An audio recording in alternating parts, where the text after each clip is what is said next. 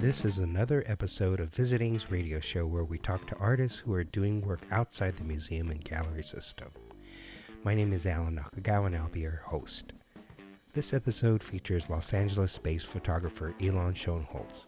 Ilan came over on August 31st, 2020, during the COVID-19 pandemic. And what was really on his mind was the Black Lives Matter movement. We spoke about his participation in the protests and his evolving role as a photographer. You can view Ilan's commercial photography at schoenholz.com and see his photo series on Instagram at Ilan Schoenholz, ELONSCHOENHOLZ. What kind of podcast do you listen to? Well, On Being by Krista Tippett's one of my favorites. You just mentioned her. Yeah. And On the Media, which is media criticism, Brooke Gladstone and Bob Garfield. Oh. They get at like what stories are being told, what stories are not being told. And really, analyzing the media. I'm fascinated by the role journalism plays in our society and how it can be done well or not well, and the consequences of that. And, so those are two of my favorites. The New Yorker Fiction is a great one. They ask a writer who's been published in the New Yorker to choose any story that's ever been published in the New Yorker and read it. So a lot of times a well-known author will read another author who's inspired them or been an influence on them, and then they discuss it with Deborah Treisman, who's the fiction editor, and it's like being in the best sort of college, what's it called when it's a small class? A lab? No. Like when it's like a high level course where they're sort of intense discussions among a group of like 10 to 15 people. Oh. There's a term for it that I can't think of. Right. But anyway, it's like that. Mm-hmm. And it's really amazing. New Yorker Fiction, and there are hundreds and hundreds of stories you can listen to. So those are three of my favorites.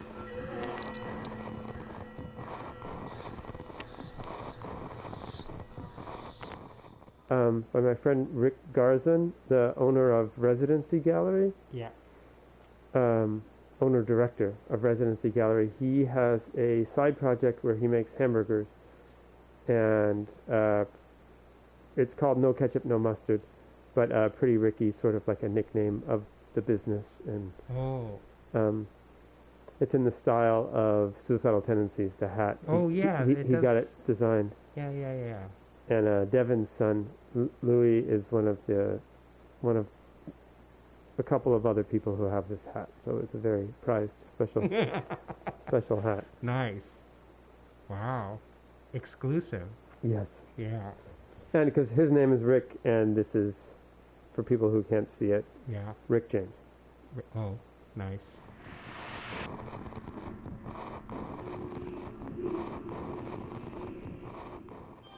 Immediately following the 2016 election, there was a protest. I believe it was that Saturday. I think it was the Saturday after the 2016 election. I just had a sense that I had to do something, and I had been to like protests. I mean, when I was in high school, we protested apartheid at the South African consulate in Beverly Hills. That was the first protest I went to without my parents. But I thought, well, I take pictures. I'm a little uncomfortable taking pictures of strangers, so I should probably get out there and take pictures of strangers holding signs and elevate people's voices. And it became a thing for a while, and I'm kind of not doing it anymore. Now I'm just going to the protests and holding signs because I feel like that's the phase we're in right now, and as a white person, it's more important for me to do that, and I started kind of questioning if I was the right person to photograph black people, people of color, which at first my goal was to elevate non-white voices to an audience, my audience on Instagram, who I felt was overwhelmingly white. And I guess I don't see that as a great role for me now. So now I just trying to show up at the protest and hold a sign and just be present. So, but yeah, I've photographed. I have thousands of photos of people with signs from 2016 till now.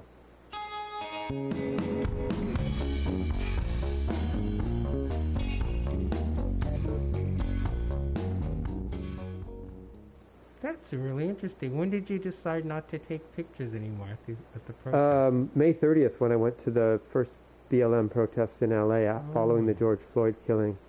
For a long time, I've kind of had reservations about some of the photos I took before. Particularly, there's one I took of a young black woman who I've never been able to ID. I've ID'd the majority of the people I've photographed who are total strangers. Somehow on Instagram, people have found their own pictures or their friends' pictures, and I've been connected to them, and I've sent them files of the photos or actual prints in some instances. But this young woman I've never been able to find, and she had one of my favorite signs ever. It was just a Black Panther on a red background that I assume she had painted. It was beautiful, no words. And I literally, like, the air fell out of me when I saw her in the massive crowd in the first Women's March. And I motioned to ask her if it would be okay if I photographed her, and she nodded yes. And I did. And then I started thinking about, well, what if a black woman had photographed her? How different would it have looked? And I just decided that as much as I had an interest, and particularly an interest in that because I had just read a story about a former Black Panther whose name I always forget, but he was in Angola prison, and he spent the longest time of any American in solitary confinement, I think 48 years. Wow. And survived with his sanity, and had just been released. It was a long, long New Yorker article, and the discipline of being a Black Panther was part of what got him through it. And so I had just read this days before I saw this young woman, and I figured she was about half my age, so she was like 3 or 4 generations removed from this man. Fox Weather? His name was something with Fox. I'll have to look it up. Anyway, when I saw her, I just thought, wow, she's so far removed from this, but obviously it's resonating for her, and it just was overwhelmingly powerful for me. But then I realized, well, that our roles in society, it just wasn't appropriate for me to be taking that picture.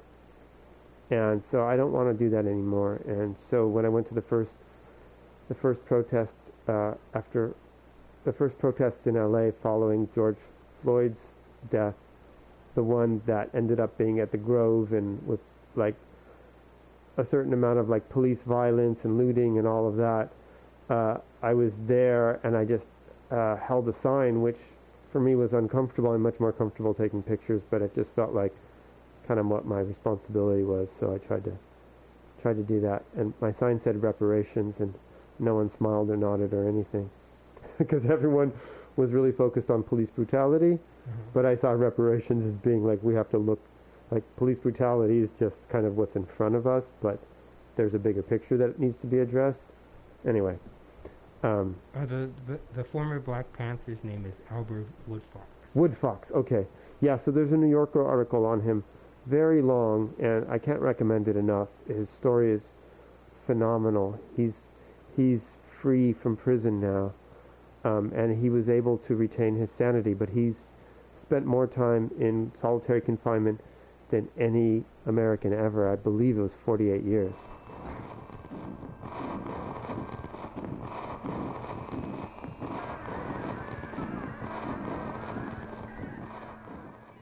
What is your next protest?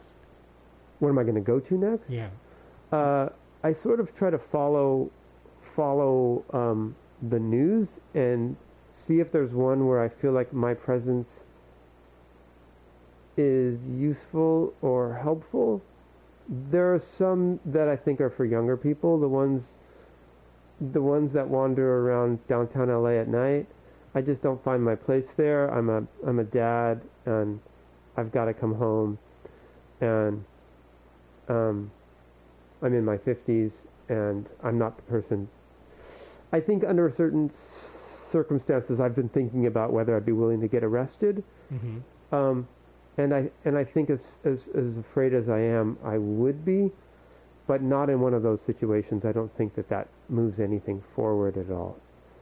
So just kind of watching and seeing. I went to one of the Jackie Lacey protests because I do think that's super important. The district attorneys are really a local way that we can change justice.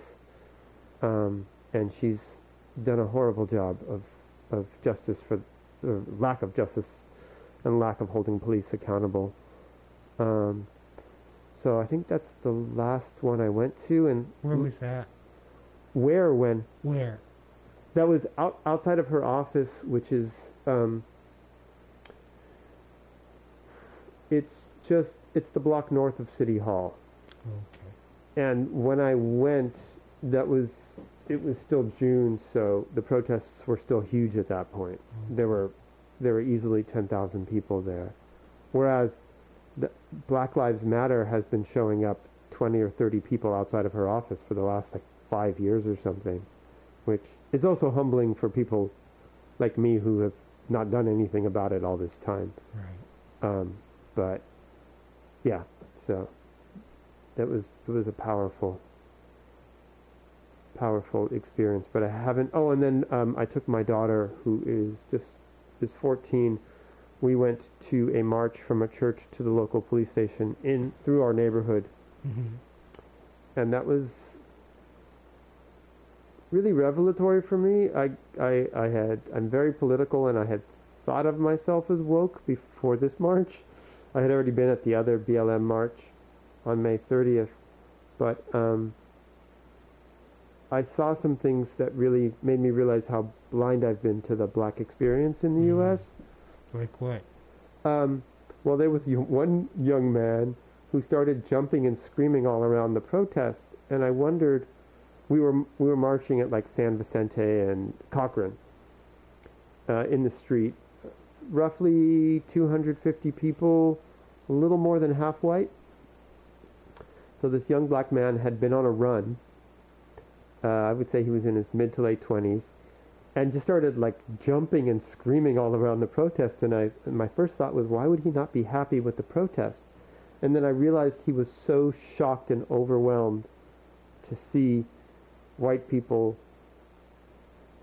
marching for BLM in his neighborhood that he was beside himself and just yelling.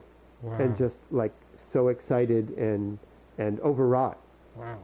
And I saw versions of that throughout. I saw smiles on my black neighbors' faces, the kind of which I just never seen before. A young guy came out of an apartment building, just out of a shower, only wearing a towel and flip-flops with a fist raised and a huge smile on his face. And people stopped their cars and were honking.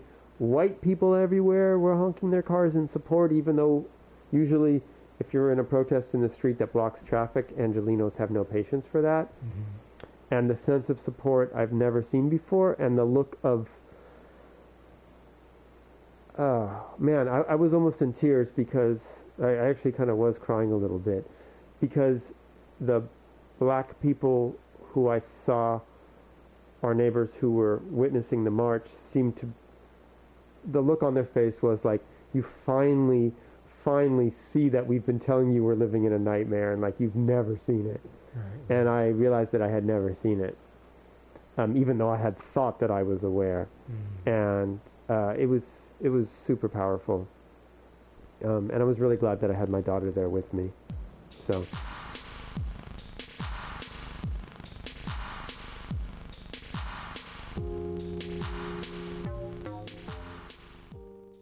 there were speeches and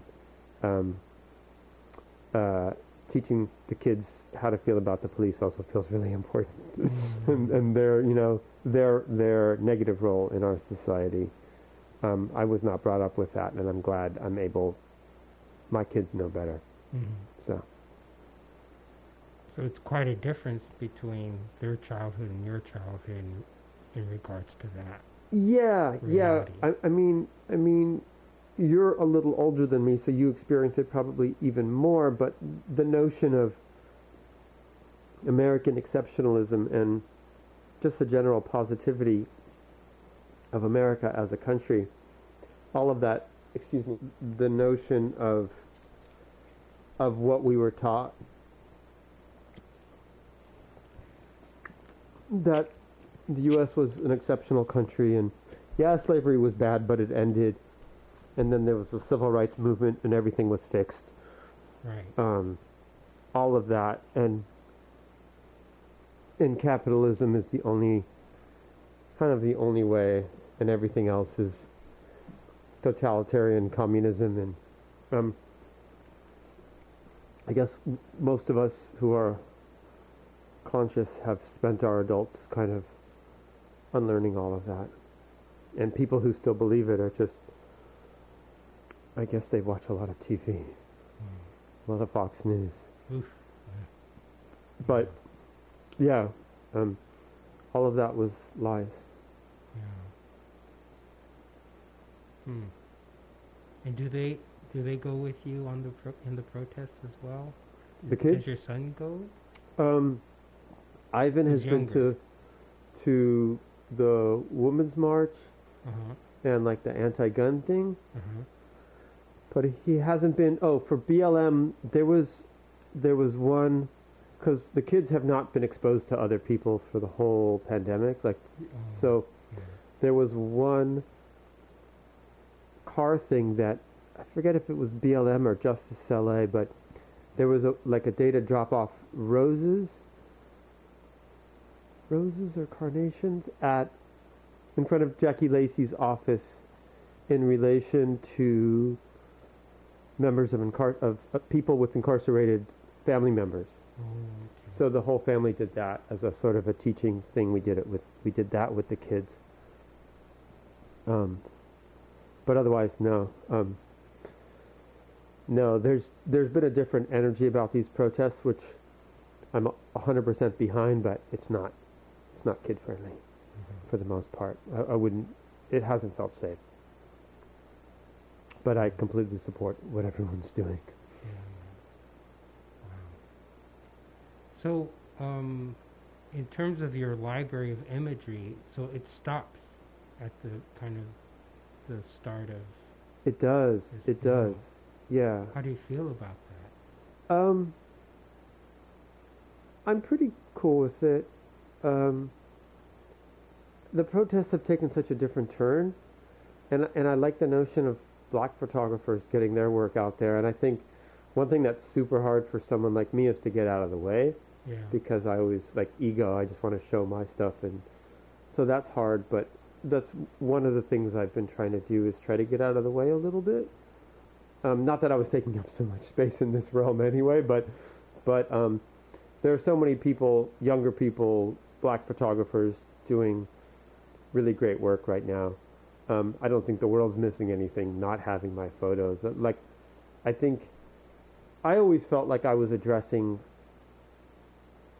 I have a certain category of friends in the real world and in Instagram who are whiter, wealthier, and more West Side and more removed from me, and I've always been addressing those people. That's been my core audience, and I've seen little shifts in those people on Instagram, and that's been the most rewarding thing.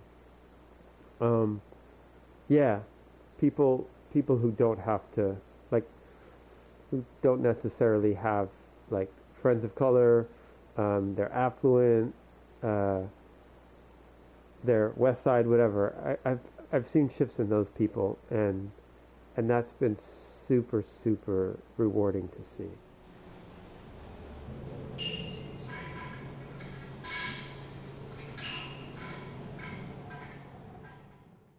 going back to what you mentioned, these other photographers, you said they're African American photographers. Yeah, so I've been I've seen lists, and it's funny, like I can't come up with any names right now, but I've seen lists of like black photographers who are documenting protests across the country, who to watch, and I started following them. Oh, I see. Okay. Yeah, so like no one who I'm friends with. Oh. The photographers I'm friends with are more like are older and not maybe on the front lines as much. I think it's younger people. These protests, once again, like the cops have been super violent in these protests, and it's been a whole different energy from the very kind of bourgeois protests of the earlier years of the Trump administration. So I think, yeah, people are less inclined. And then there's also like there's a whole thing about not identifying people now, which was never a factor in the photography I was doing. So, yeah, it's changed. But yeah, I think I accomplished what I wanted to then, and it's a document now. And yeah, I mean, one of the things I've really learned was that a protest is pretty worthless if it's all white people at it. It's also worthless if there are no white people at it. Oh, right. But there's a balance. And when I went to like the May Day march and the immigration march, and the percentage of white people was so low, that was really telling. And the percentage of like black people in the women's march, the women's march was overwhelmingly white. So I think I learned a lot about the nature of protest also. So it's been an education. So in terms of your photography, what are you focusing on now? I don't really have personal projects so much. Right now I actually just pulled out an old film camera that I'm hoping to photograph. My son's about to turn 10, and I've never photographed him on film. So his older sister I photographed quite a bit on film because of when she was born. She's 4.5 years older, and I haven't at all for him. So I think I want to photograph him on film and maybe start a portrait series on film. But I'm not really. I've been shooting so much for work. For fun, I'm still photographing topiary. Yeah. But I feel like that project's been over for a long time, and I just do it because I enjoy it. Yeah, it kind of felt like I hadn't seen any in a long time, and just like maybe last week, Yeah. some popped up, and I said, "Oh, he must be still doing this." Yeah, I mean, it's very much an obsessive thing, so I can't really stop. But I was photographing some installations at CAM in Exposition Park, and I realized like I had a break and I didn't have to get home right away. I've been so tied to home because of the kids are there full time, and like just meal prep and meal cleanup and laundry and trying to keep them off of screens and stuff. But I realized I had some time, and I drove through like kind of eastern Leimert Park and the area around there, and started thinking about once again how that topiary tells the stories of the JA community that was allowed to buy there first, and the black community after that, and how that black community is really going from there, because that neighborhood's gentrified. I mean, more than anyone could imagine, unless you're actually there. It's pretty disturbing. I saw a bunch of people who look like me, like driving Volvos around a neighborhood that I've always thought of as just a black neighborhood, or black and mixed, whatever. So like that topiary sort of took on a new, not a new, but a like. It sort of reminded me of the idea that the topiary tells the human story of like, oh, these blocks have all changed in terms of who lives there and what kind of community or no community that's there now. But this topiary tells the story of who used to live there. And Yeah, and for some people, it really defines the landscape of that neighborhood. It's really beautiful, beautiful neighborhoods, and there's such a specific kind of middle class California, Southern California look to them, and the topiary is a big part of that.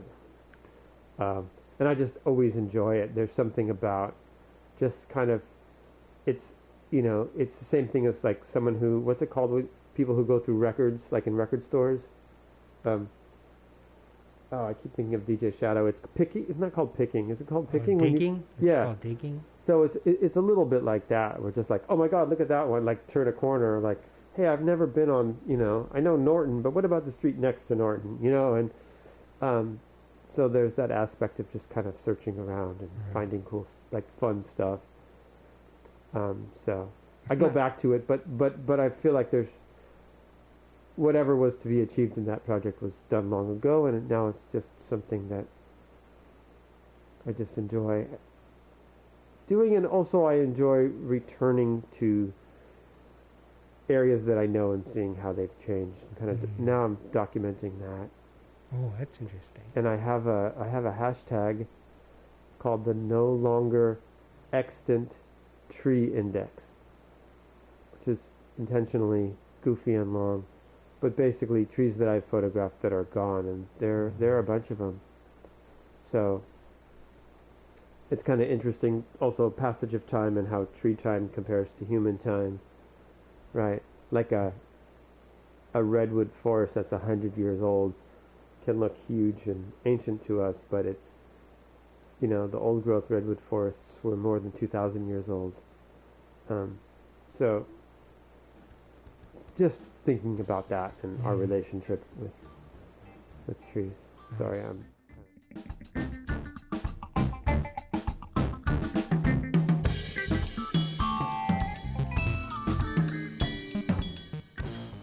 That concludes another episode of Visiting's radio show. Thanks so much to Ilan for coming over and sharing his journey as an artist. You can hear additional episodes on iTunes and SoundCloud.